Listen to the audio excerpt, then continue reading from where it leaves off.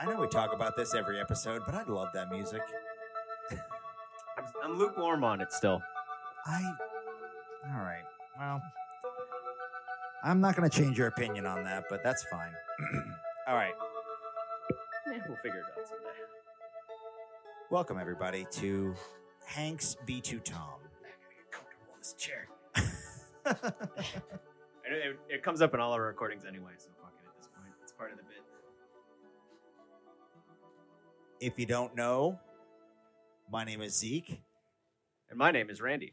We are two very close friends. I'd call ourselves breast friends. Mm-hmm. I love you, Randy. I mean, I consider you my best friend, but if you don't consider me your best friend, then that's fine. I'll just hold that against you forever. But in all seriousness, this is a podcast dedicated to our favorite actor, Mr. Tom Hanks. Mr. Tom Hanks. I want to just Lord Tom Hanks. Sir Tom Hanks. Sir Tom Hanks. His Excellency Tom Hanks. Yeah, he's the Knight of the American Armory or whatever. I've been reading a George Washington biography, and they talk about His Excellency George Washington, and I feel like I know it's funny that you just went because that's kind of how George Washington approached it too. He was always kind of like George Washington kind of sucked as a human. Yeah. I mean, he was a great leader and he was a great president, but like his personality was very much like spoiled milk. 2 very boring minutes later. Welcome to Hank's B2 Tom. And before we dive into this episode about Hank's journey through the network comedies, I feel like we need to get something out of the way because I know that it's bothering Randy, and if it's bothering Randy, it's bothering me because him and I talk constantly, whether we're in the same room or not. Randy, why don't you just go ahead and talk about your feelings about Chet Hanks? I don't know. I know we're trying not to keep this pod in current events, right. But it's clearly bothering you. It's a because new obsession. My phone is a new obsession.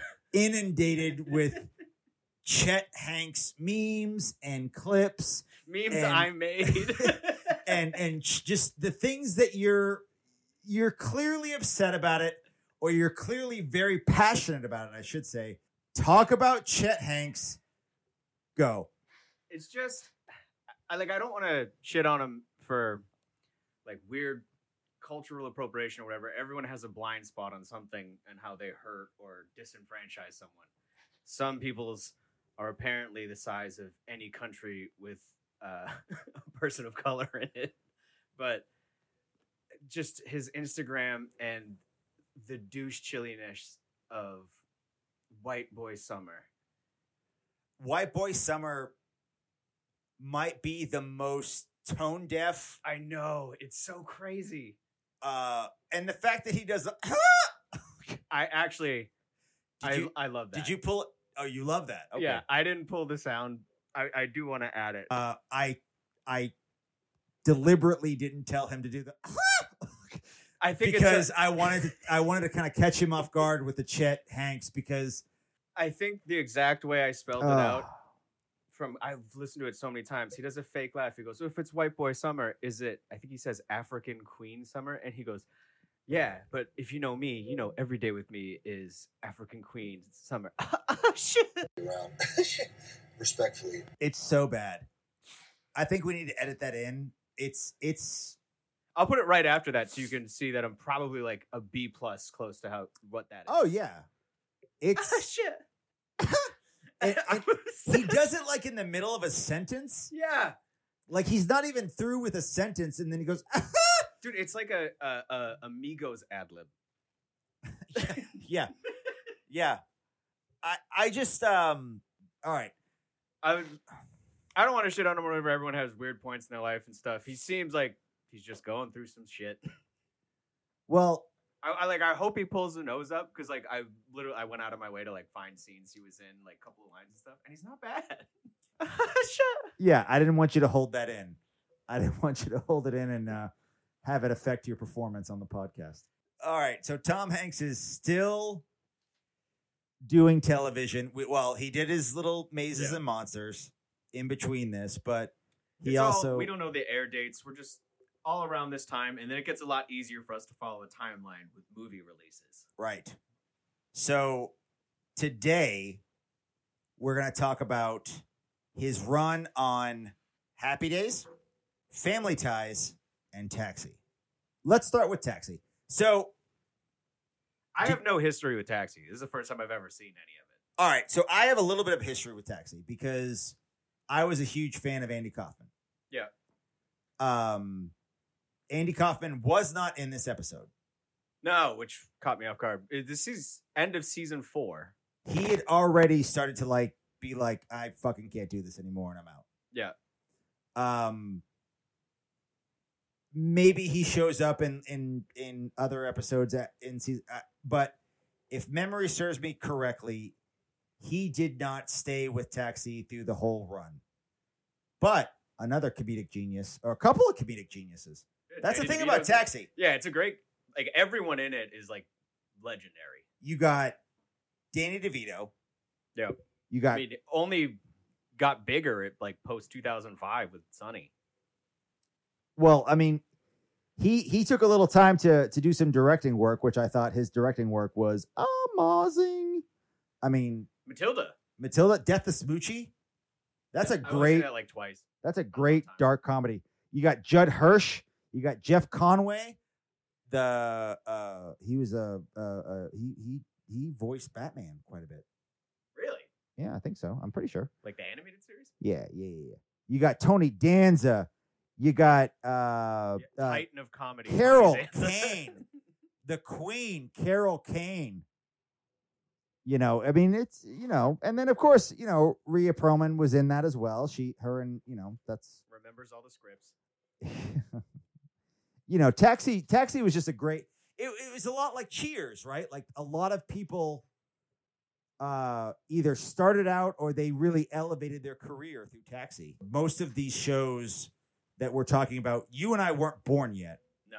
But I lived vicariously through them, through my mom, mostly. My mom was a huge fan of not only Bosom Buddies, but she was a big fan of Taxi. She was a big fan of MASH. I mean, a lot of the times when I talk to her now, she's found this one network that only plays. It's not Nick at Night. TV Land? It's not TV Land. It's another like obscure network that she always asks me, like, do you get this network? And I'm like, Mom, I don't watch network TV. Yeah, no, like it's a crazy obscure network. I honestly can never remember what it is. It's probably like 10,000 in Comcast or something like that. It's TV Land Classic or some shit. That would make more. Every time I hear it, I'm like, what the fuck are you talking about? Like what? It's not anything that makes sense, like a TV Land or a Nick at Night or anything like that. It doesn't make any sense. It's probably like Surge Network or something like that. It's something super out of the nowhere. Sponsored by the Coca-Cola company. Yeah. Anyway, a lot of these shows I watched with my mom because I was a very sickly child and I always wanted to call out sick, and my mom would just stay home and she would watch these shows during the daytime. That's my experience with Taxi. And then when I got really into stand-up comedy, before you and I hooked up together, I mean, intellectually, not sexually, I was really into Andy Kaufman, and I knew him from wrestling first, of course, because of course you did, yeah. But yeah, Taxi was great. I love Taxi. Anyway, that's my whole long drawn out. You can probably cut half that out, Randy. Yeah, but it's my first time watching it. I loved the, and I wouldn't say love, but I did like the almost like Steely Dan theme song. Oh yeah, it's like the jazzy, like old Rhodes piano and stuff. I was like, oh, this is pretty cool. So let's set up the episode. So the great Christopher Lloyd, a.k.a. Doc Brown, plays the burnout Yep. of the crew. Yes, and he has proto Doc Brown hair in this. He does. And this whole episode is kind of like a flashback to when called The Path Not Taken Part 1 or something like that. Yeah. And it's a flashback to Christopher Lloyd's character when he went to Harvard. Yep. And he was a very straight-laced kind of your stereotypical Harvard academic. Basically, that's the better word. Yeah, the academic. He was wearing the sweater with the collar popping out, and he had and his haircut in that was like trendy now. Yeah, that's a good point. That's a very good point. And he just wanted to study, and his girlfriend was like, basically like trolling for dick, and he was like, no. He says he was forced into premarital sex by her. Right. And then he's getting peer pressured into trying marijuana. So dun. Oh yeah, I know, it's such a gateway drug, but he's being pressured into that. And where Hanks comes in is he's just this character. I think he's Tommy. I don't even remember if they name him in it. He's his roommate. Yeah, or her roommate or someone, but he's there. Yeah, I love also the funny thing that I remember about Taxi. Is his name was Gordon, by the way. Way off. Yeah. I got one letter right. What's funny that the thing that I remember about Taxi, and I think they actually play this out in Man on the Moon, they were very much into like portraying marijuana as like this kind of gateway drug and like, you should not smoke marijuana. And it's like, come on, bitch, you're in New York City. Like, smoke a little hash, smoke a little reefer. And when I say bitch, I don't mean that in the female context. I mean, like, don't be a bitch, smoke some fucking weed. Yeah. But Hanks becomes part of the peer pressure system. And because he is the stereotypical he's got roommate. A bitchin' hippie outfit on. Oh, big time. His hair is not quite what it is going to become. No, it's crazier in season 2 of Bosom Buddies than it is in this episode. Yeah, he's tamed it down a little bit, which makes us kind of wonder where he is in his journey here, when this was filmed, what in between the Mazes and Monsters and all the other shows we're going to talk about. Yeah. I cut the scene up real quick to all of the parts with Hanks and cut out a little bit of the dialogue we just talked about between the girlfriend and Christopher Lloyd's character. Yeah, let's hear it. Let's hear it. Oh, wow. Far out. Everything is just so beautiful. I'm just embarrassed that you're seeing me crying like a baby. Gordon, you're not crying. Oh, what am I doing? You're smiling and happy. Great! Great. I'm smiling. I'm happy. Hey, I like to party as much as the next guy. Yeah, if the next guy is a Quaker. Congratulations, Gordon. That was almost a complete sentence. Really? Well, if you will excuse me, I have some studying to do in the library. Oh, Jim. Don't you understand, huh? I mean, all the studying, all the books, in all the libraries, and all the gymnasiums. I forgot my thoughts. Now, there were some good jokes in there. Yeah. His performance here is very funny. I mean, I cut out the part where after they have a little bit more of a conversation about Christopher Lloyd trying the weed, he goes, what am I going to end up like? They open the door and he falls through it, which is very funny. That's it. And that goes back to what we talked about in the Bosom Buddies episode. The physical humor that he is just delivering. Yes. When he's doing comedy, he's not just, cracking one-liners. He is putting his body on the line. And for me personally, that's what I love. You love the slapstick Folly Downey stuff. I love the flat. I mean, Chris Farley, Chevy Chase. I love that shit. I don't think there's enough of that, to be honest with you. You have been on this soapbox for the 15 years I've known you. Yeah, exactly. I think when we first started hanging out and like writing jokes or whatever, you were like, oh, you could do the fall down stuff very well. Right. Look. All right. Side note, here we go. We need to get a little, maybe like a little music for when I go on a tangent, because I'm going on a tangent right now. All right.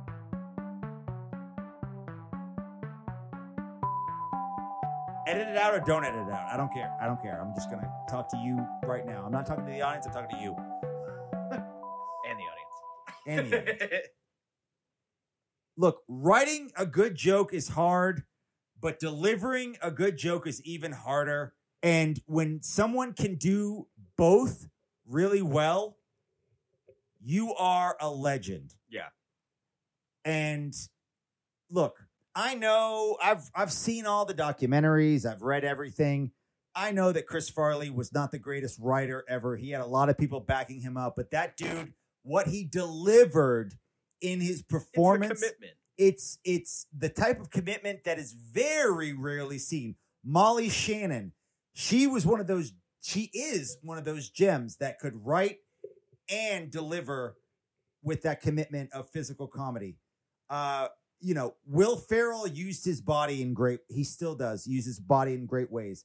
I could go on and on and on and on and on, but Hanks, he has a lot of physicality at this point. And he has so much. And when you see him just kind of fall through the door,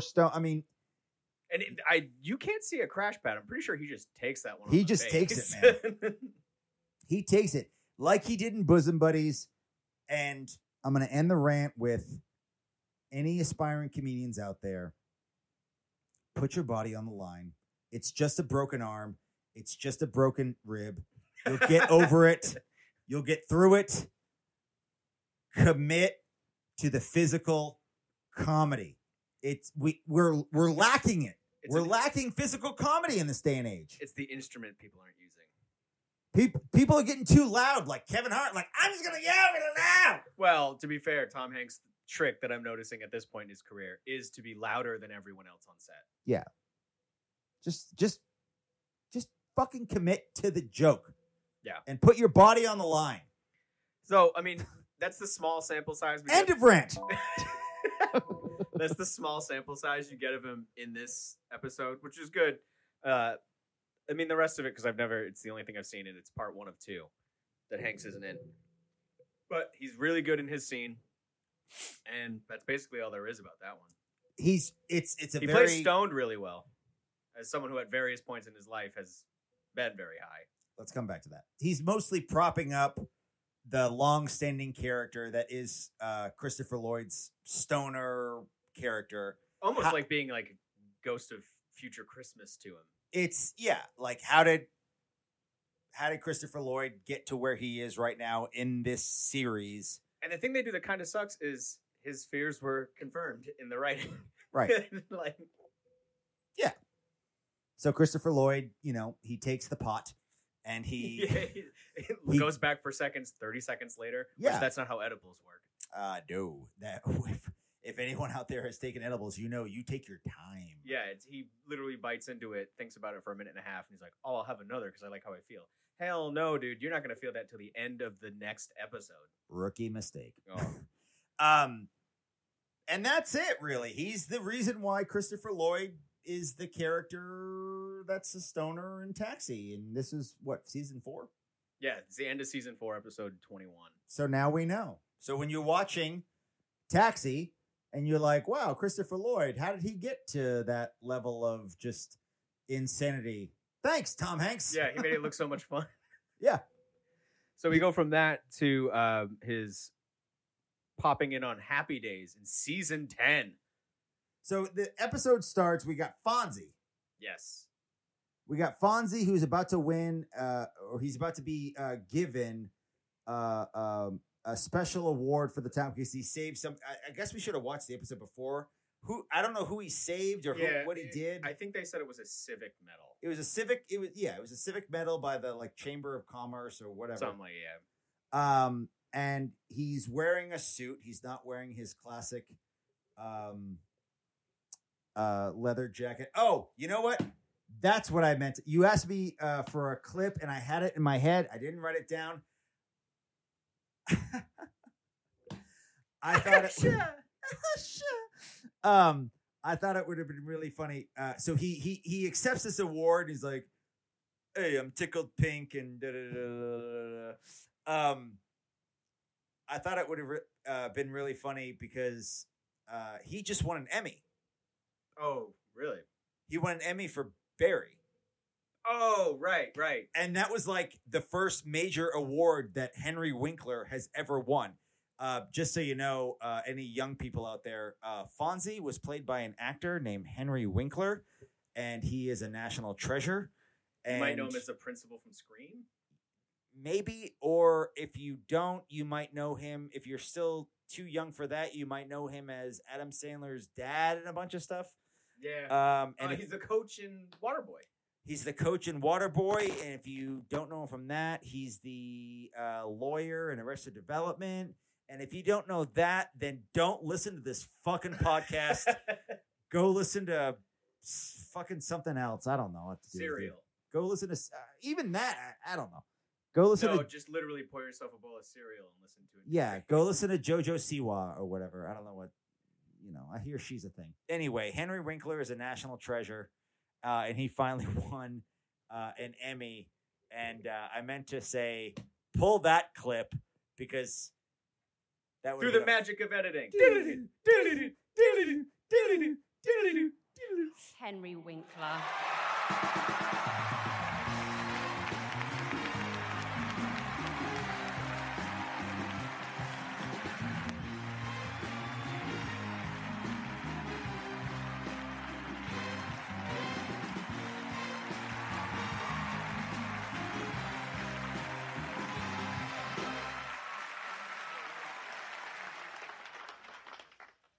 I'm tickled pink. I love awards. And I couldn't have done this without myself.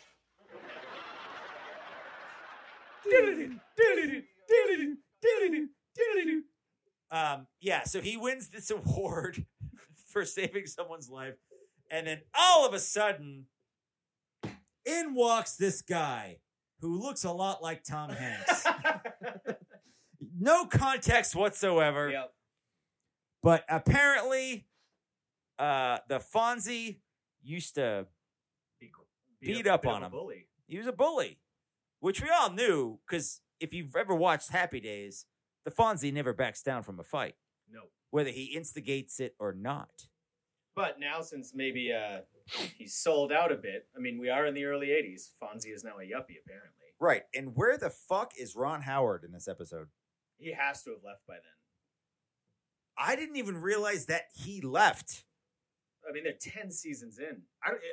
What we should have looked up, I didn't realize. Yeah, we need to look this up. is this pre or post shark jumping? Oh, good question. We need to look that up. So I didn't. I guess my whole thing was I didn't realize that Happy Days basically became the Fonzie show. Yes. But there was a spinoff strictly for Fonzie. Did you know that Happy Days has the most spinoffs of any other sitcom? I think you've told me this before. Technically, Happy Days is a spinoff. Of I know Joni Loves Chachi is from Happy Days. Joni Loves Chachi. And That 70s show, technically? No. No, hold on. We're just gonna pause this real quick. I meant to pull the technical difficulties music to play while we did shit like this.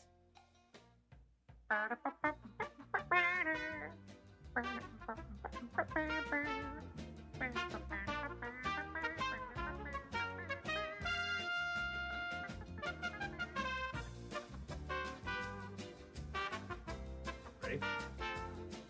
Yeah, play. No. Just, in your podcast voice. While I look it up, play the clip. You say that. What do I say? While I look it up, play the clip. While I look this up, play the clip. Gotcha. Allowing you to set an example. No, hold it. No way.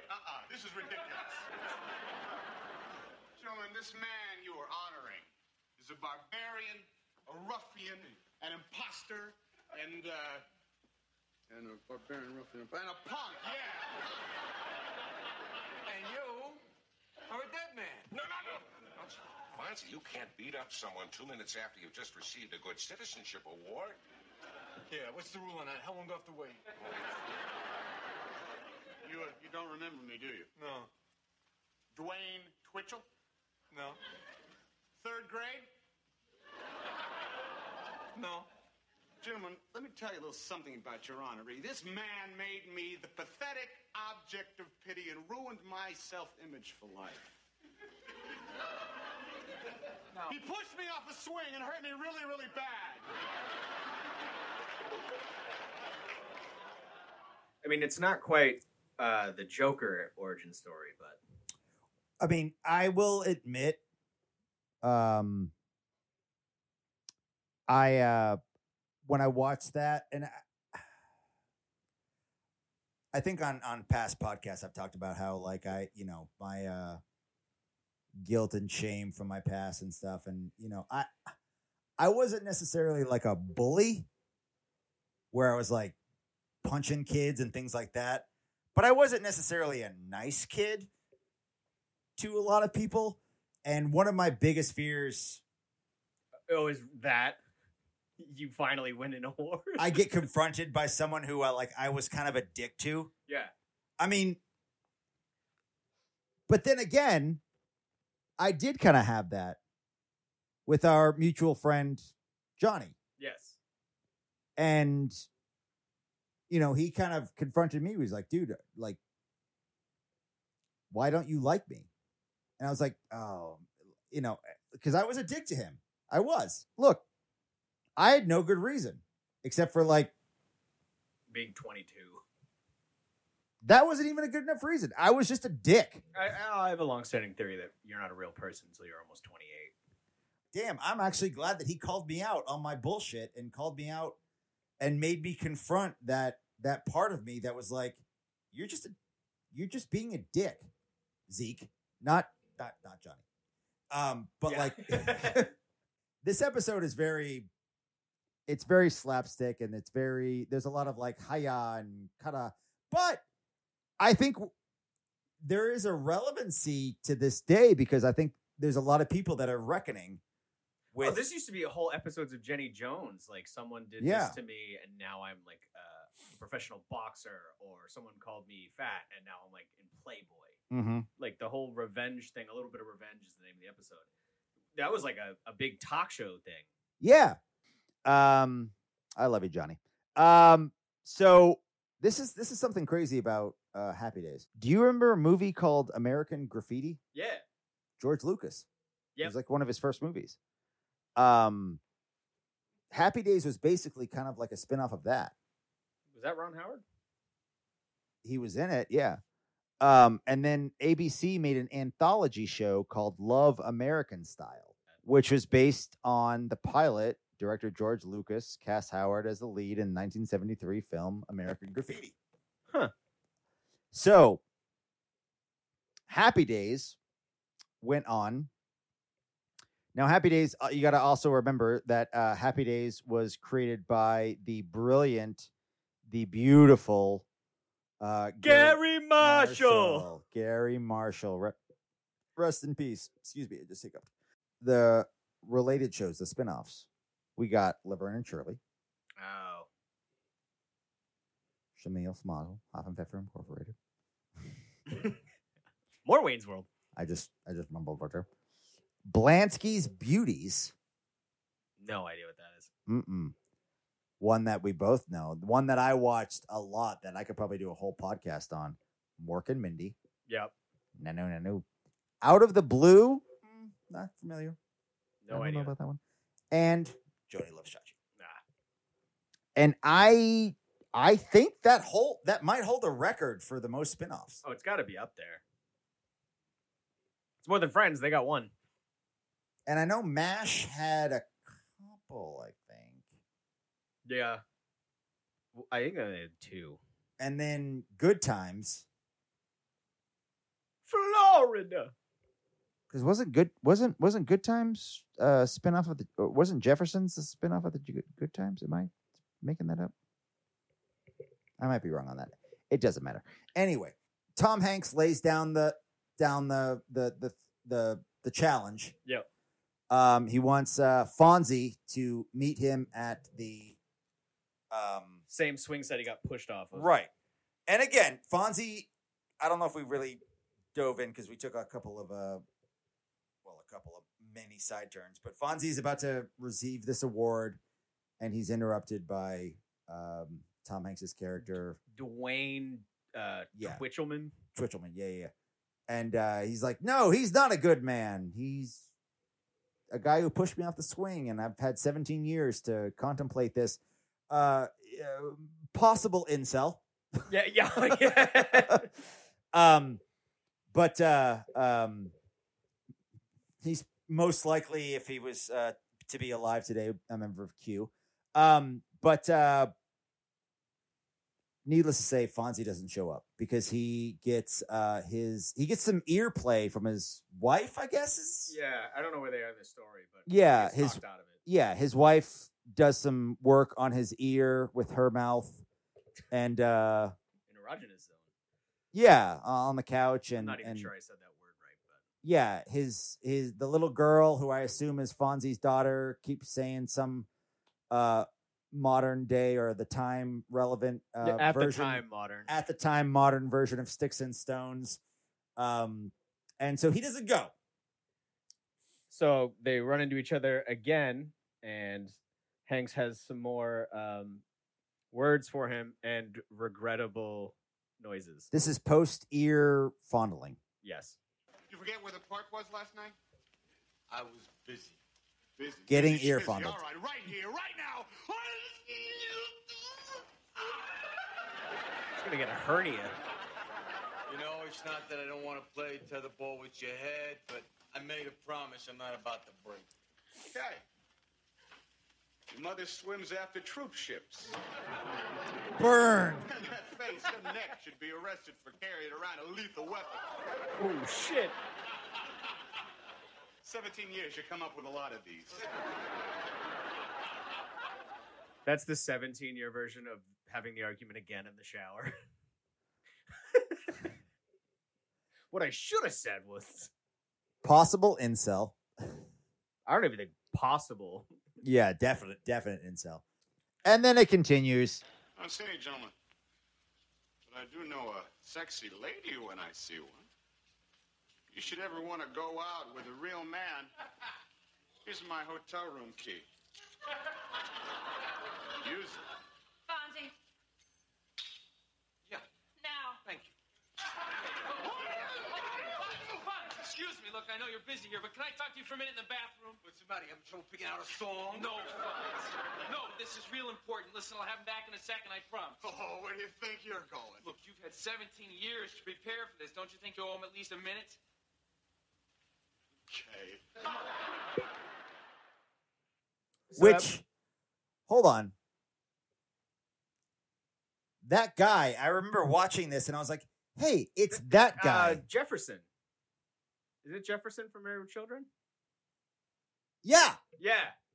I thought so. Or he's also Mr. Scream.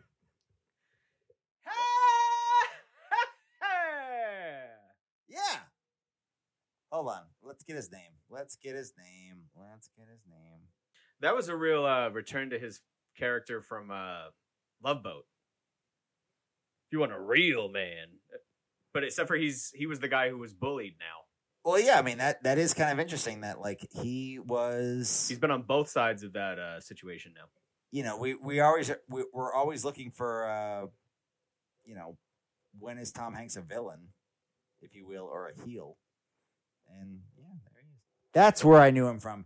He was the main jock in Revenge of the Nerds. Yeah. The one who the nerd basically rapes and puts a mask on Yeah. eats her out without her, her thinking. Yeah. And he does have a very white name. Ted McGinley. Yeah. That's where I knew him from. The rape scene from Revenge of the Nerds. That right. beloved scene in cinema history. Right. Just to cruise through this turd, this is the next little thing they have because they still don't fight. Are you ready to face oblivion? I'm ready for you and him.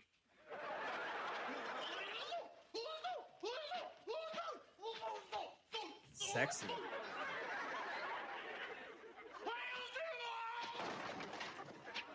I had so many good times in that side of the table.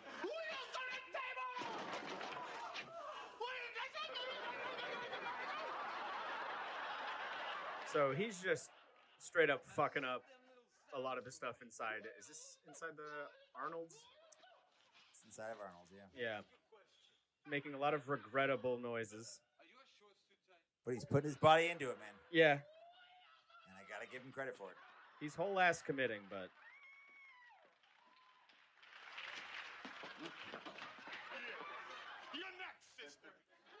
It's almost, you almost kind of like wonder, like, who's he trying to impress at this point? yeah. He's got to know he's coming off like an asshole.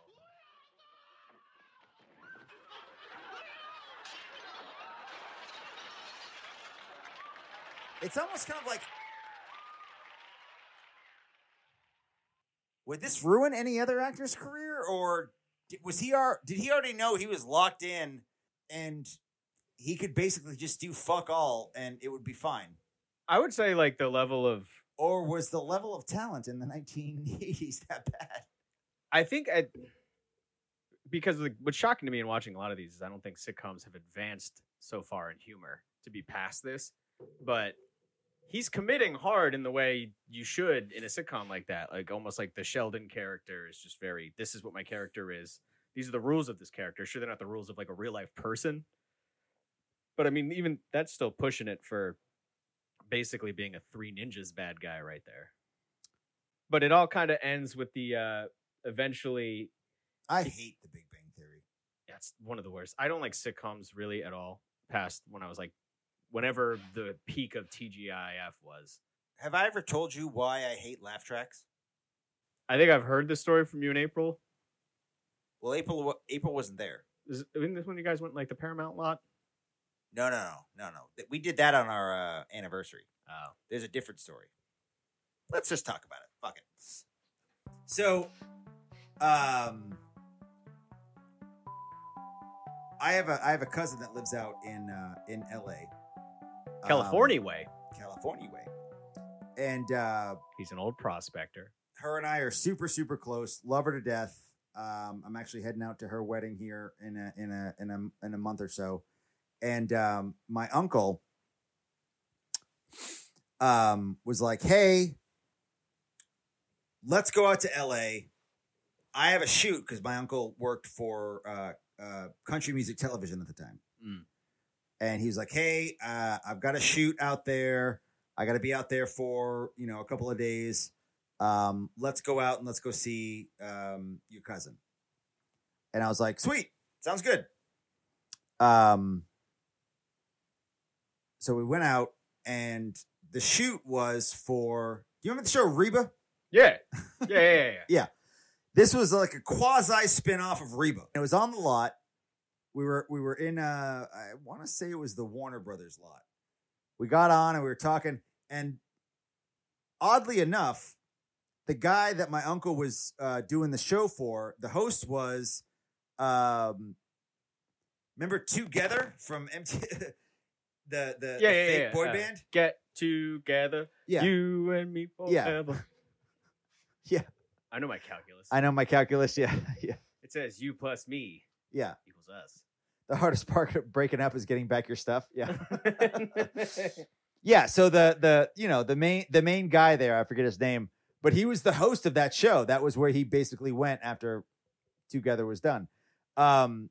And it was cool because I got to talk to him and we talked about Together, and it was that anyway.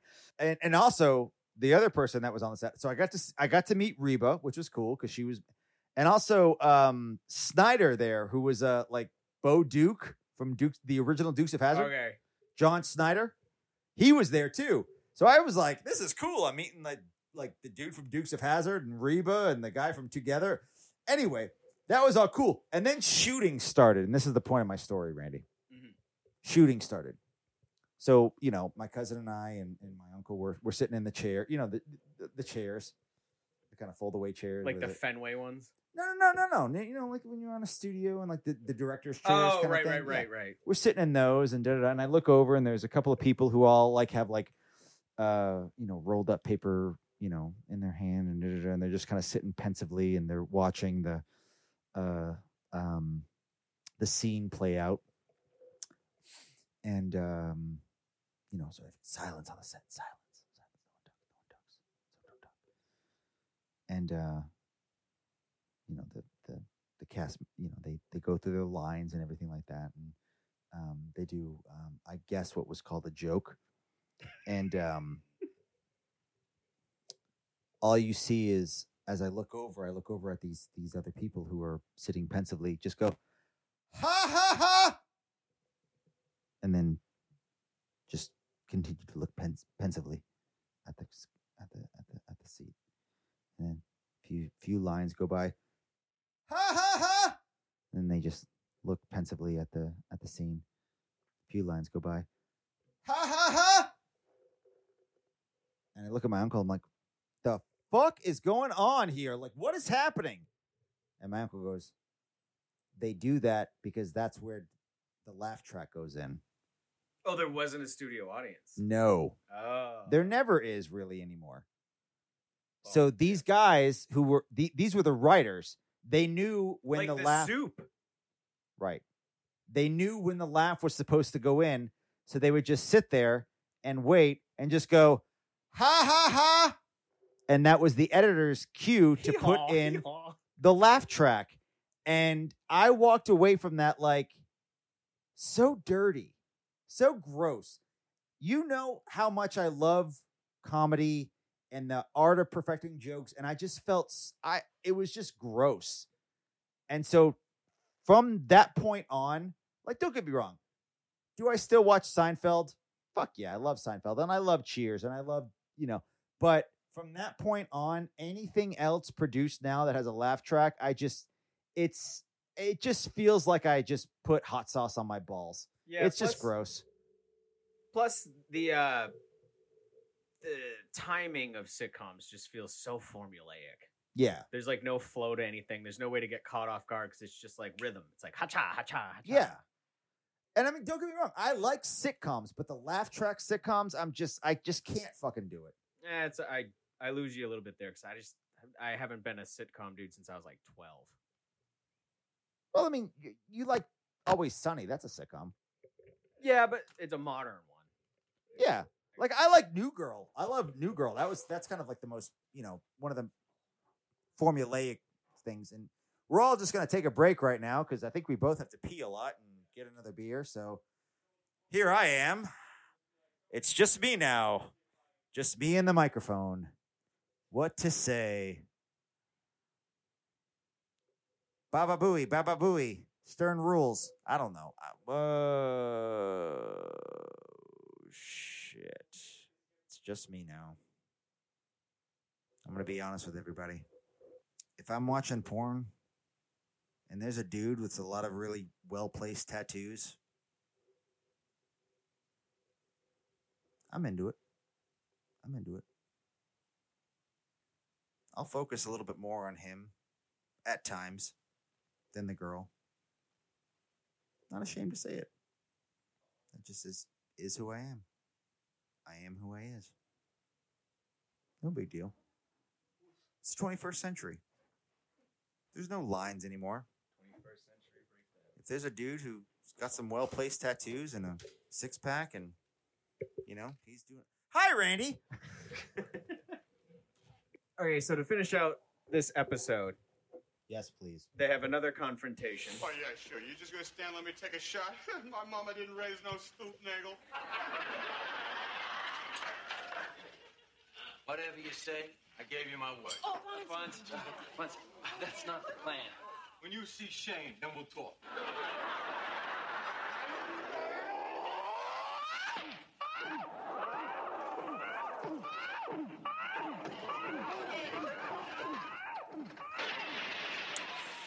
And just to clarify, that's not anime porn.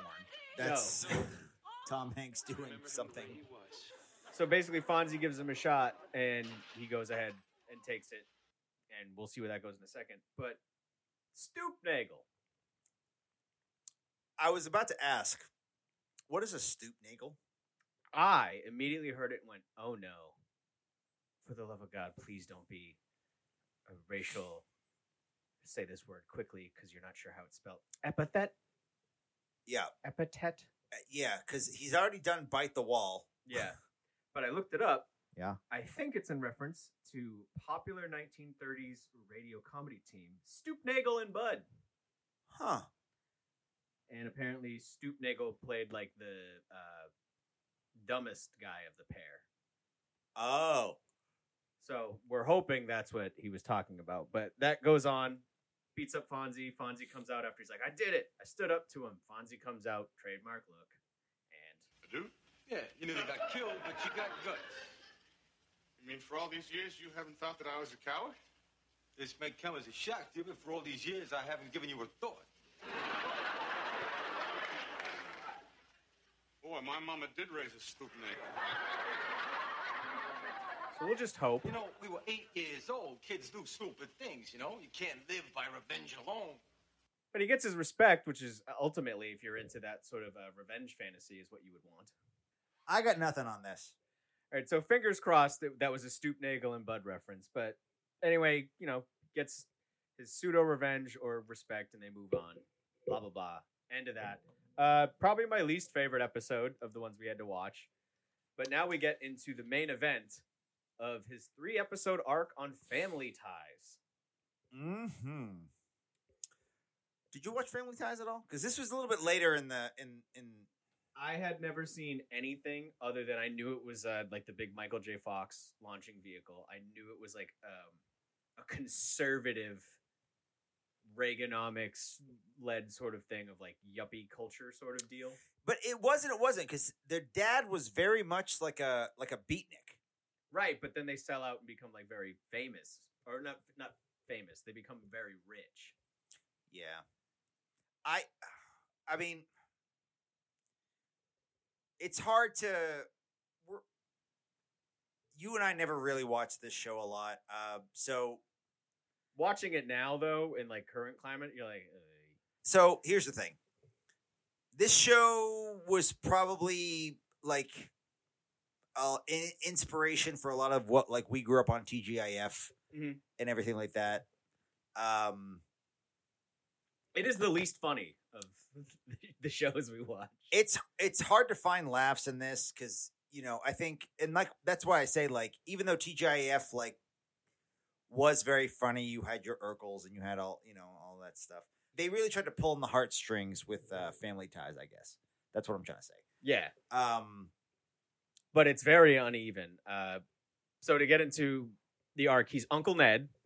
He is Uncle Ned, which is the brother of the mother. Yes.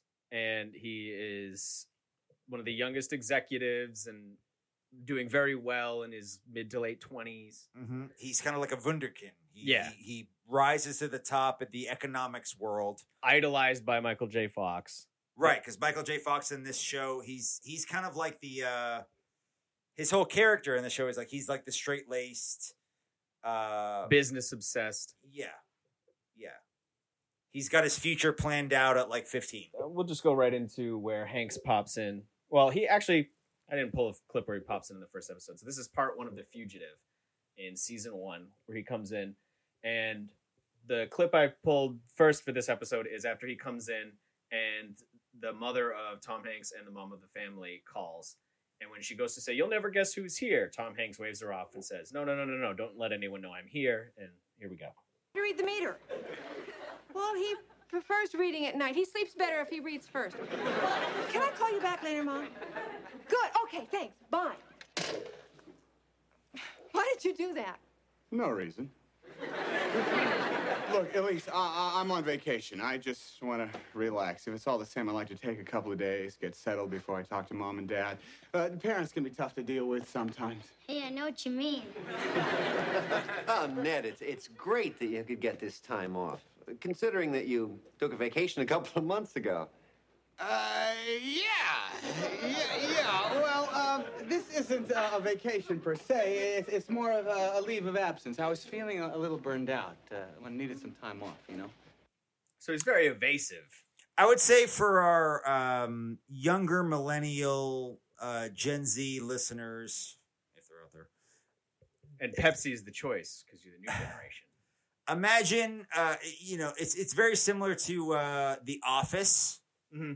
When BJ Novak's character, he rises to the top, and then they find out that he's a fraud, and he never actually went to Brazil or whatever it is, and he has blonde hair now, and that whole story arc. It's very similar to like that. Yeah, at the start. You have this guy who's a young wunderkind. He knows how to make money in the beginning, but he doesn't know how to live life, so he ends up fucking everything up. Well, he's very evasive as to what's going on, and they play it out a little bit over time. They take their time with this. This is a lot more, I would say, in the dramedy sort of era, or not era, but genre of a sitcom. So that's the arc. There's very few jokes in this, and even that aren't delivered by Hanks. And even when he is delivering jokes, it's very much like, ooh. Yeah, this first 2-episode arc is not as bad, but Michael J. Fox is obsessed with knowing, like, what are the ins and outs of where you're at now, where I dream to be. Tom Hanks is Michael J. Fox's character's idol. Yes, obsessed with everything he's done. What is really the most exciting part of it all?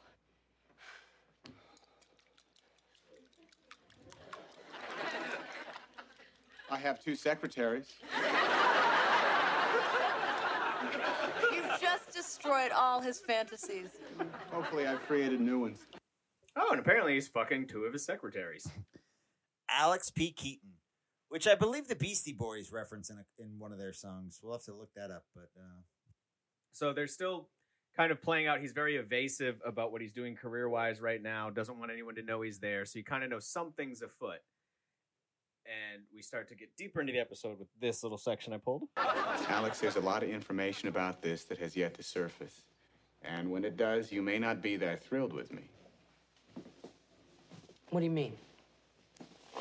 Alex, I'm about to tell you something that I couldn't tell your parents. Dad walks in. No, I'm not. Hey,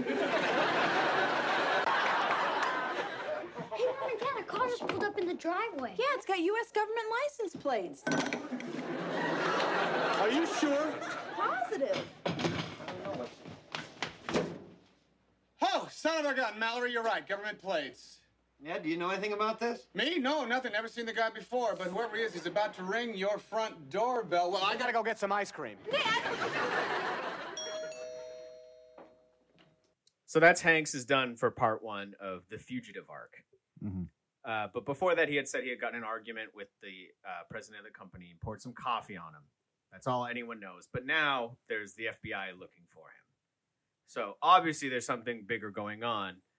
I didn't pull any of the part with the rest of the family talking about it, but turns out he's wanted for stealing money. Right. And the FBI agent comes in. And I pulled this clip particularly because when we watched this together, we loved the character of Carlisle.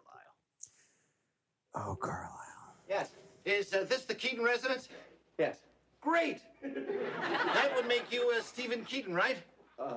Right. Whoa! 2 out of 2.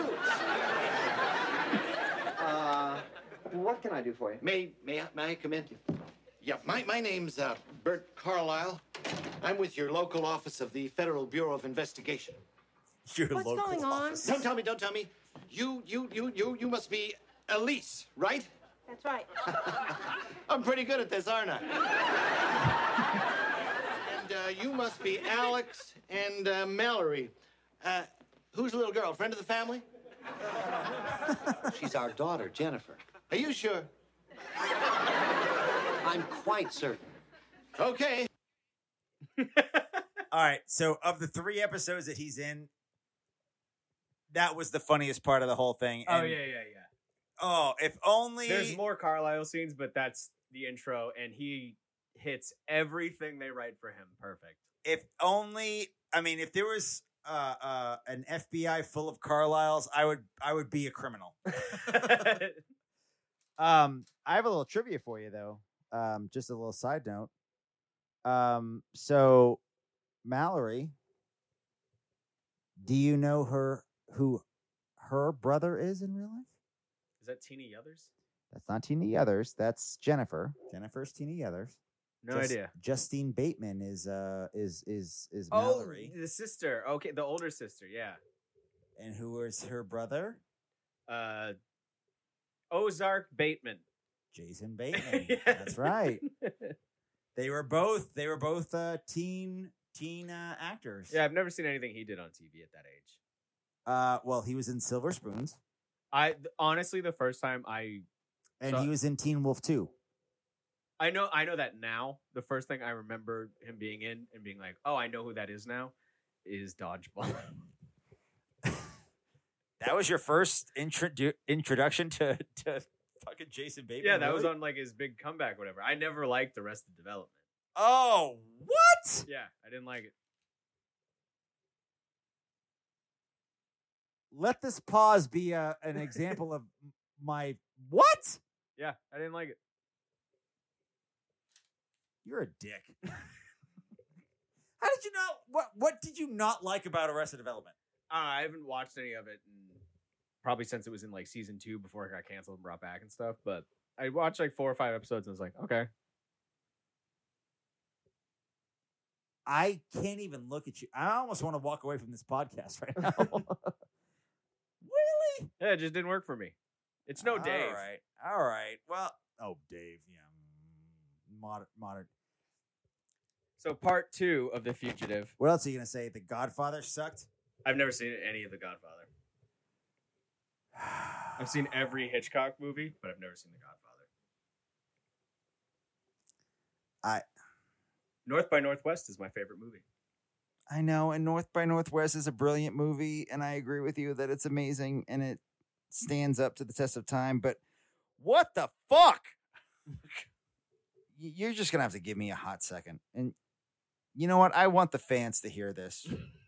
I want all 6 of them to feel my frustration with you right now. What are we? 2 characters with different ideologies?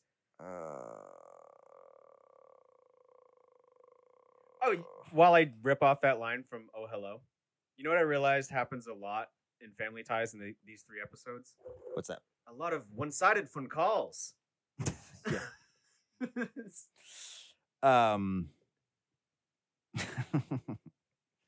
By my recent revelation, charmed, I'm sure. But here's the introduction to Hanks as he comes back at the start of part 2 of The Fugitive, not starring Harrison Ford.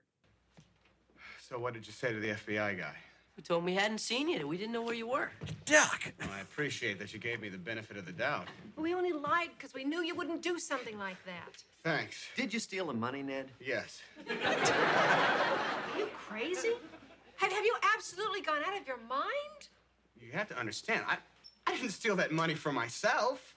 I stole it for those 1,800 people who are going to lose their jobs. What were you going to do? Send them each $100,000 for Christmas? I felt as though I had to do something to try to stop this merger. So before I left, I took the Himsdale portfolio, all the corporate records and $4.5 million in assets, and I hid it. It's amazing that in 1984, $4.5 million is that's a lot of money. Yeah, it's a decent amount now, but it's as more of the 1% runs away with it, thanks to Family Ties promoting money was the only thing that mattered. Yeah. We get to the money scene where we both, as we watched this together for the first time, went, that's good. The analogy of why he did what he did with the cereal bowl. This is good. Hey. Oh, hi. I stopped by your room to talk. You weren't there. I was here. So I see. You were pretty quiet earlier. How could you do it, Uncle Ned? There was no other way to save those jobs. There had to be another way. Maybe you could have done something to create new jobs for those people. Like what? I don't know. Maybe you could have hired them to help out around your apartment, clean up, stuff like that. 1,800 people? They could take shifts, 600 at a time. Alex, I think you're missing the point here. I don't understand, Uncle Ned. I thought you loved the business world. It's exciting, right? Isn't it exciting? I just didn't have the stomach for it. I began to realize there is something very wrong built into the whole corporate structure. Bite your tongue. The survival of a corporation hinges on one thing. its ability to increase profits. You know that. If little trivial things like ethics and concern for the public good get in the way, they get pushed aside. Uncle Ned, I agree that the Hemsdale merger was a pretty sleazy deal. But you've got to weigh the good with the bad on the scales of injustice. Let's say this bowl is the 1,800 workers, and this banana represents Sintram's corporate health. So they're equally important. But, Alex, those people are going to be collecting unemployment, which is a Add drain cereal. on the Federal Reserve. In addition, there's the lost revenue to all the Adds smaller yogurt. businesses that dealt with it. Finally, and most important of all, there's the human factor, Adds the milk. intangibles. Sintram's corporate health is an illusion that is easily stripped away. Peels the You banana. see, when you take all of these factors into consideration, the implementation of this merger is not congruent with the public good. I rest my case. Eats the bowl of cereal he just made.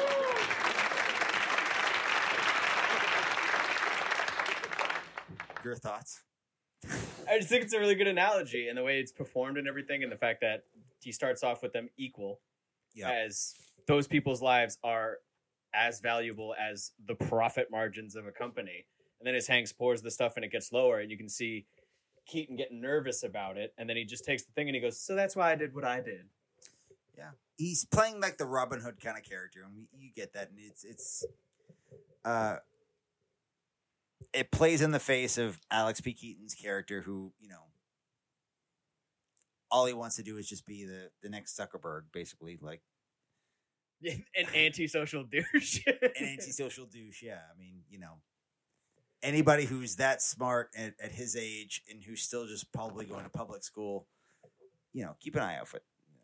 You know, just be, you know, be weary. Yeah, he'll start an internet company, which is like, "Am I hot or not?" or whatever, and eventually ruin all politics. Yeah, exactly. So after that analogy, and now that he's sort of come clean on everything and given the justification, his sister tries to cover up for him and uses the analogy of someone stole his baseball glove when he was a kid. She went and confronted him, and then the husband says, well, you can't protect him forever. He did a thing that you can't protect him from because we're going to go to jail for hiding a fugitive at this point. And then she eventually confronts Tom at the end with, "You need to grow up." Not a kid anymore. For God's sake, will you please grow up? Mom, Uncle Ned. Oh, hey, Gomez, como está? Listen, Carlisle's back, and there's another guy with him. That was after he tried to get him on a plane to fly him out of there, and they run away from the airport because they run into Carlisle there, and they let him get away. So Carlisle comes back to the house looking for Hanks. I do love Carlisle. Hello, Rob. Just passing through?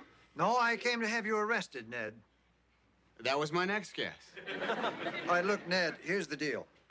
If you issue a formal apology and give us that computer access number, we may be willing to reduce some of the charges against you.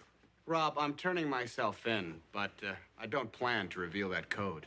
Now, don't be a fool. You know as well as I do that computer can be programmed to crack that code all by itself. Yeah, that's true. Oh, and you probably also know that it'll take about 8.7 years. But I'm willing to wait if you are. I'll see you in the car, Ned. You know, you really blew it. You had such a big future at Sintram. Why, in 15 years, you could have been running the whole place. How long you figure it'll take me now? By the way, I'm pretty sure they mispronounced the name of the company. I'm pretty sure Keaton called it Sintrax, and he just called it Sintram. That's the end of Fugitive Part 2, and then he's gone till season 2 when he comes back with a very special episode. All right, let's do this. So he comes back in season 2 with the Uncle Ned episode, where we'll find out what Uncle Ned is going through. Look who's here! Hey! These were out on a curb, and it's a good thing I happened by, because two guys in a truck were trying to make off with him. Oh, he's in uptown, girls. Hey, Alex, hey, you've grown a hair. Hey, how are you? Steven, hey, you've grown many hairs. My favorite sister. Oh, how are you? Good. Well, here I am. Huh? Let's celebrate, huh? Alex, you got any beers? Yeah, I think so. Sure. Great. Beautiful. Here, put this back for me, would you? So how was the train ride? So he's back, pretty chipper for a guy who should be in jail. Well, you know, a belly full of beer will do that to you. Yep. And it continues on as they kind of unravel where he's at in his life. Yeah. Who is going to hire me now? Well, if you're interested, there's an opening down at the station for a program consultant. The interviews officially ended last week, but I was able to pull a few strings and get you one. I think you might be good at it. I'd be great at it. Does that mean you're interested? No, it means I find you irresistible. yes, I am. So he gets an interview basically doing similar things to what he did before. But since it's starting to come out that he's drinking a lot, he's panicking a little bit, getting nervous about, you know, another career like that. So he starts drinking more. A lot more. Oh, yeah. I've cut together a bunch of scenes about... It's supposed to be a serious special episode about alcoholism. Right. But I don't think they know what they're playing it for. So here's a couple of jokes throughout the episode about alcohol and the crowd's reaction. Gone pretty heavy on that stuff, aren't you, Ned? Jennifer and Mallory aren't having any, so I'm just helping the family meet its quota. This calls for a celebration. Barkeep, a few more beers in here, please. I'm buying. I gotta pull an all-nighter for an economics final tomorrow. Oh, well, then you're gonna need a beer. Alex is in That'll high help school. you study. Because if you've got the time, we've got the beer. We haven't got the beer. Wow. Alex, what do you say we go make a beer run, huh? Uncle Ned, it's after 2. Alex is in You know high how to school. make a beer run, don't you? Just tickle him under his pop top. Oh, here we go now. It may not be Miller time, but it is vanilla time. He's looking at you, kid. He just drank a bottle of vanilla extract. Now remember, don't drive and bake. Alex is in high school. I don't believe this. You just drank a whole bottle of vanilla extract. I'm sorry, did you want some? No. What'd you put in your orange juice, Ned? Little vodka. Yeah, the interview's in just a couple of hours. You can take it easy. Oh, Elise, this is just a little vodka, so I won't have any orange juice on my breath.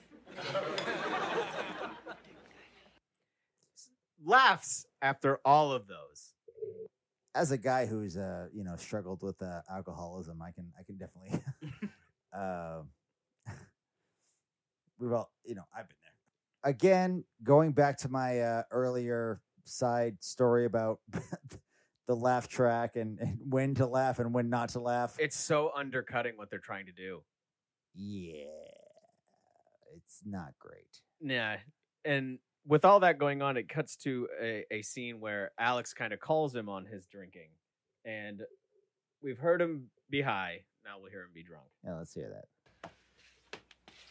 What's the matter? Don't you like your Uncle Ned anymore? I like him. I like him a lot. And yet you're too good to sit down and have a glass of maraschino cherries with him, huh? Is that it? High school. Come on.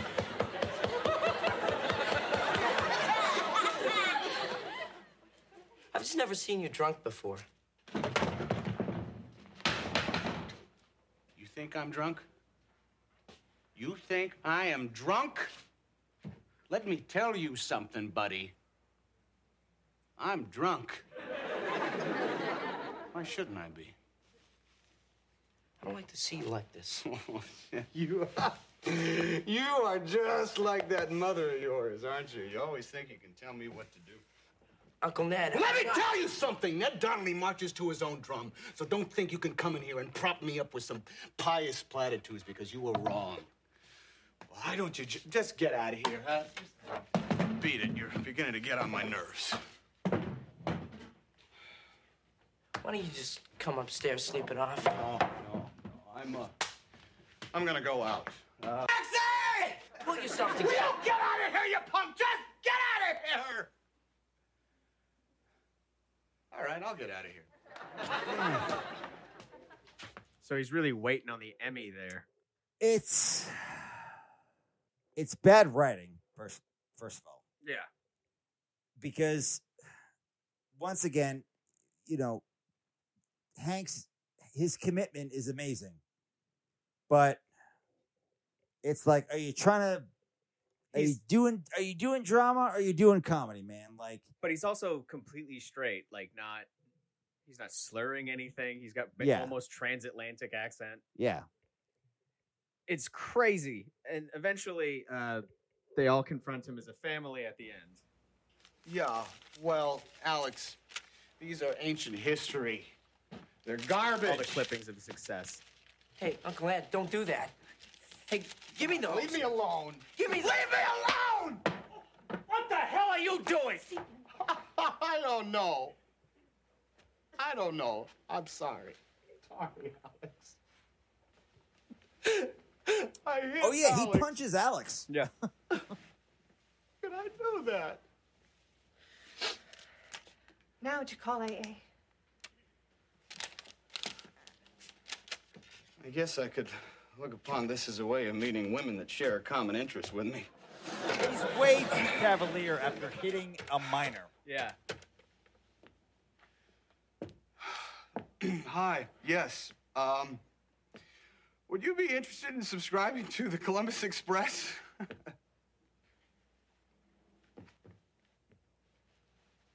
No.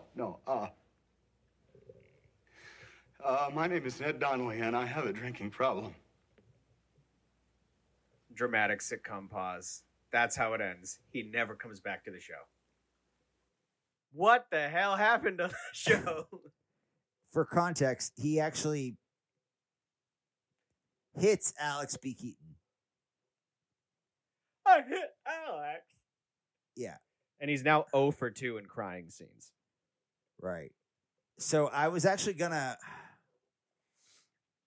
because we watched this like we watched The Family Ties about a week ago, and then we had to go through Happy Days and everything like that to try to find it. So I forgot a little bit of the context. So I was actually going to ask you, Randy, what was drunk Hanks or stoned Hanks? For authenticity? Stoned Hanks. Yeah. Stoned Hanks, because I don't like drunk Hanks. Yeah, it's not funny. But it's also not well acted. Yeah. 0 for 2 in crying scenes right now. Yeah. And that was Alex. Yeah. It wasn't great. It was phoned in, and it was just like, oh, yeesh. I forgot. I had forgotten that he hit fucking Alex, and it was just like, oh man, that's not cool, man. You don't hit fucking Michael J. Fox. Yeah, like The Fugitive 1 and 2 were good there, and we're talking about the show, not The Fugitive and then U.S. Marshals. It's the one-armed man. But that actually had some laughs in it, and overall decent writing. But Family Ties overall, from just jumping in, is the worst of the 3 shows. Absolutely. I did a little research because I was interested in kind of like where he's at in his career, because he did Bosom Buddies, and that obviously had a short-lived run. He didn't, it didn't make it to syndication, basically. It made it to, like, but not the 100-episode goal line. Right? Yeah. Bosom Buddies, ABC. Happy Days, ABC. Taxi, ABC. Love Boat, CBS. Love Boat was CBS, and Family Ties was NBC. So it kind of goes back to a golden boy for the networks right now. They're putting him out there. Yeah. Because he's about to explode, essentially. He definitely comes in with a bit of energy in all the shows, using his volume trick. Right. One of the things that's interesting is that he's in an episode of Happy Days without Ron Howard. Mm-hmm. And the next thing he does right after this is a Ron Howard movie. Is that Volunteers or Splash? Splash. I've never seen Splash. It's a great movie. I'm actually, now that we're talking about that, I'm actually interested. Like, Look at us just segueing right into foreshadowing the next episode. oh, of course, my man, of course. You know, we got to get the fans riveted. Our audio quality is suspect. Now that we're done the TV run, we've seen him be on, cornerstone of the era sitcoms. Taxi, Happy Days, lesser level Family Ties, which he gets a bigger run on, and Love Boat. But yeah, Love Boat. Is Bosom Buddies any worse than any of them? Fuck no. No. Honestly, Bosom Buddies rules compared to all that. It has the most entertainment value per minute. Yeah. The cast is as good as anything else. I mean, Big time. probably as much of the cast from Bosom Buddies went on to work as much as the cast of Taxi. Nope. I have to disagree with that. I mean, Scolari still works. Hanks is like the only one of them with an Oscar. No, but Taxi, you've got, again, no, Taxi absolutely, as far as accolades and dollar. Oh, for the show itself, yeah. Well, but no, for actors who have the accolades and the actual gross income, Taxi by far more than Bosom Buddies. But Hanks might beat everyone by himself. possibly that might be true. Everybody loves Happy Days. We can't shit on Happy Days. It's late season Happy Days, so a lot of the characters aren't there. Happy Days, exactly. It wasn't horrible. It wasn't bad. Yeah, it was just silly. You could it had all the probably sitcoms before it and sitcoms after it. When you get 10 seasons in, it just had that smell of like we're grasping to keep this fucking thing going. As someone who the last sitcom I loved was that 70s show, it gets real rough when Topher Grace isn't there. So Ron Howard is the Topher Grace of that show. Exactly. Let's say we're at either late 83 or 83, like 84. We've seen probably the most lesser known Tom Hanks stuff. He is nailing comedy. He's doing a really good job. And he gets like a C+ for drama. Yeah, he does a lot of the monologuing really well. Like the bowl scene and some of the Bosom Buddy stuff, like the scene with Amy or the confronting Henry about the Macho Man stuff. He does a lot of the everyday conversation with some heaviness to it. I'm not sure at this point he's dramatically the world's strongest man as far as lifting. When he has done it, like, it's definitely not crying. Well, yeah. I honestly went into when we were watching the Family Ties episodes together, we were like, oh, this is definitely going to be better than Maze's Monsters. Well, yeah. We saw that, like, you can see from, moment 5 of that episode that, like, oh, this is a dude who's gonna have some problems. And I'm excited to watch that play out. It was still very lackluster. It really...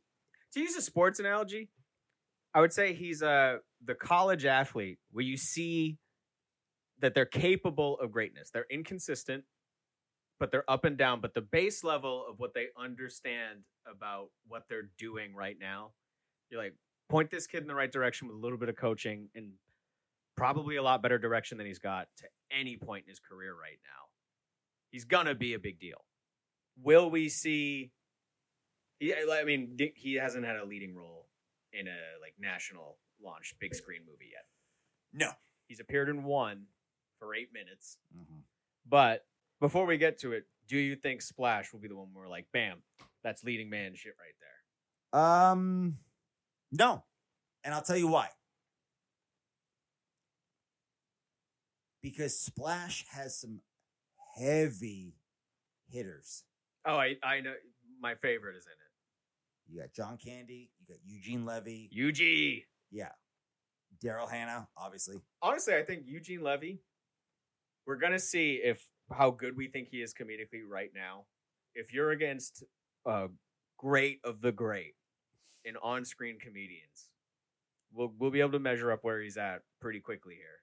yeah, before we do the Splash episode, we should figure out if Hanks ever did improv. Well, remember we talked about how he had a 2-man comedy group, but we couldn't find. And that's probably why SNL like tapped him so many times. Yeah, that's later on, but like It's not that far later on, though. All right, so you and I, we got exposed to 3 shows that we didn't know much of. I mean, I had seen a good amount of Taxi. Like I said, I'd seen a good amount of Happy Days and Happy Family Days. Dies or whatever. Happy Days. Jesus Christ. Take two. So I like I said, I watched a lot of these old shows. Old shows with my mom. She loved Happy Days and Taxi and stuff like that. So I had a little bit of context, but seeing Hanks in this, it felt kind of, he was like a jobber almost. Yeah. You know, if we're going back to you and I's love of wrestling, he was just kind of like a jobber. We saw a glimpse of what his dramatic work could have been if he didn't work at it. Yeah. But you could tell he definitely worked at it because, I mean, the dude's a 2-time Oscar winner, so clearly he got better at it. It's a lower floor than we thought it would start with. Right. I mean, you know, we talked a lot of shit about Bosom Buddies, but honestly, I'll take Bosom Buddies over 2, at the very least, Family Ties and Happy Days. And Happy Days. So far, Bosom Buddies is the best thing we've watched. And I don't think it's that close. It's better than Love Boat. Yeah. It's better than He Knows You're Alone. Yep. It's better than Bases and Monsters. That everything is going to be better than that. I can't I'm wait to sticking forget with that movie. Yeah, I'm sticking with that's the best or that's the worst thing we will see. But Bosom Buddies, I would say right now, is comfortably in the lead as the most entertaining and the best overall Tom Hanks performance we've seen so far. Absolutely. Now, will Splash top it? I will say no. Your prediction? Well, we're actually talking about him in a leading role in a movie, so You leading role in Bosom Buddies, most scenes. I don't know. Is it going to top Joe versus the Volcano? No. No, I at this point, 'Cause I'm pretty nothing sure. will. No, yeah, at this point, you'd be like, Philadelphia, not as good as Joe versus the Volcano. Saving Private Ryan, not as good. Nothing will ever top Joe versus the Volcano for me. So if that's your one, I will say starting this now of the Tom Hanks I know. My favorite performance that I will be shocked if I think anything is better than it. Not Gump. I'll say Philadelphia.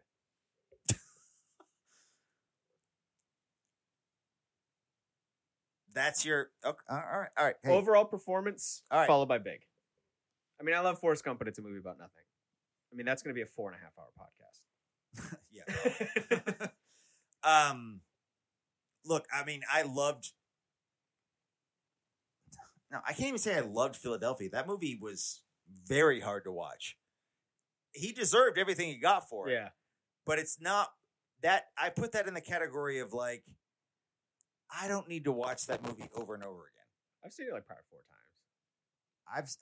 I watched it originally.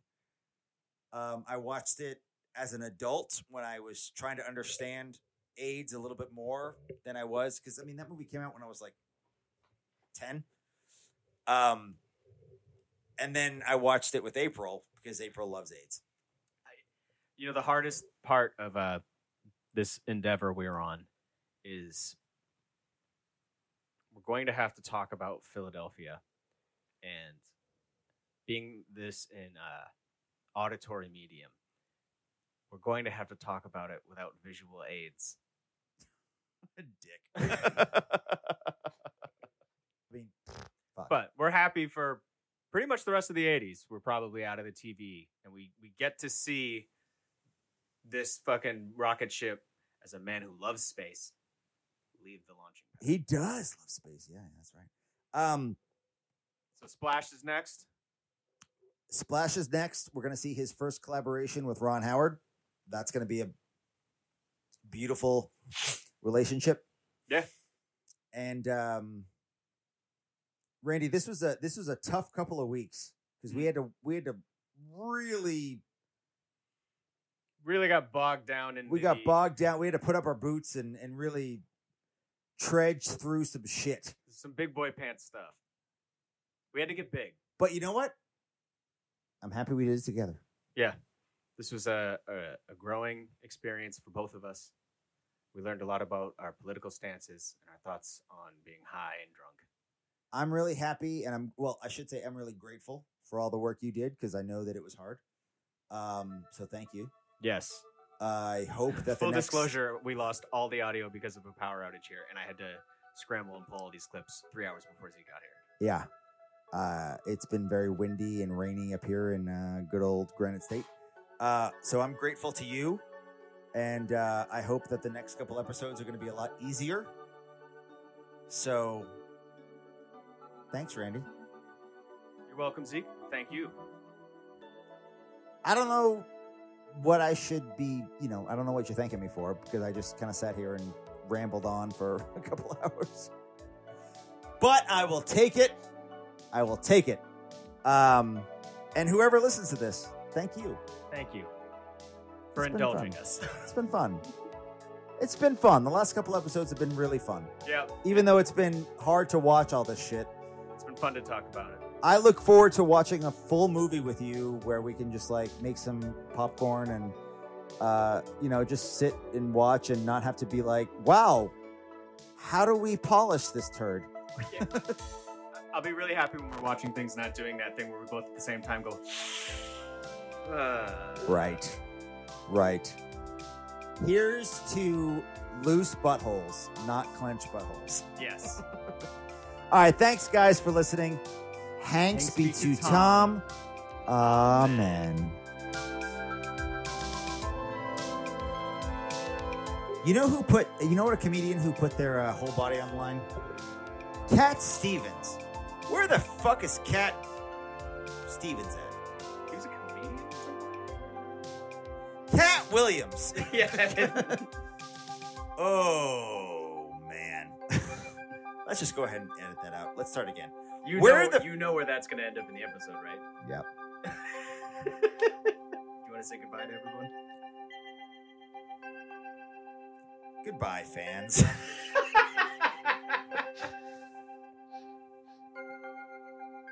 The white guy just confused a black guy and a Muslim. And we're done. Yep. It was a good ride, guys. It was a good ride. Honest mistake. Thanks for listening.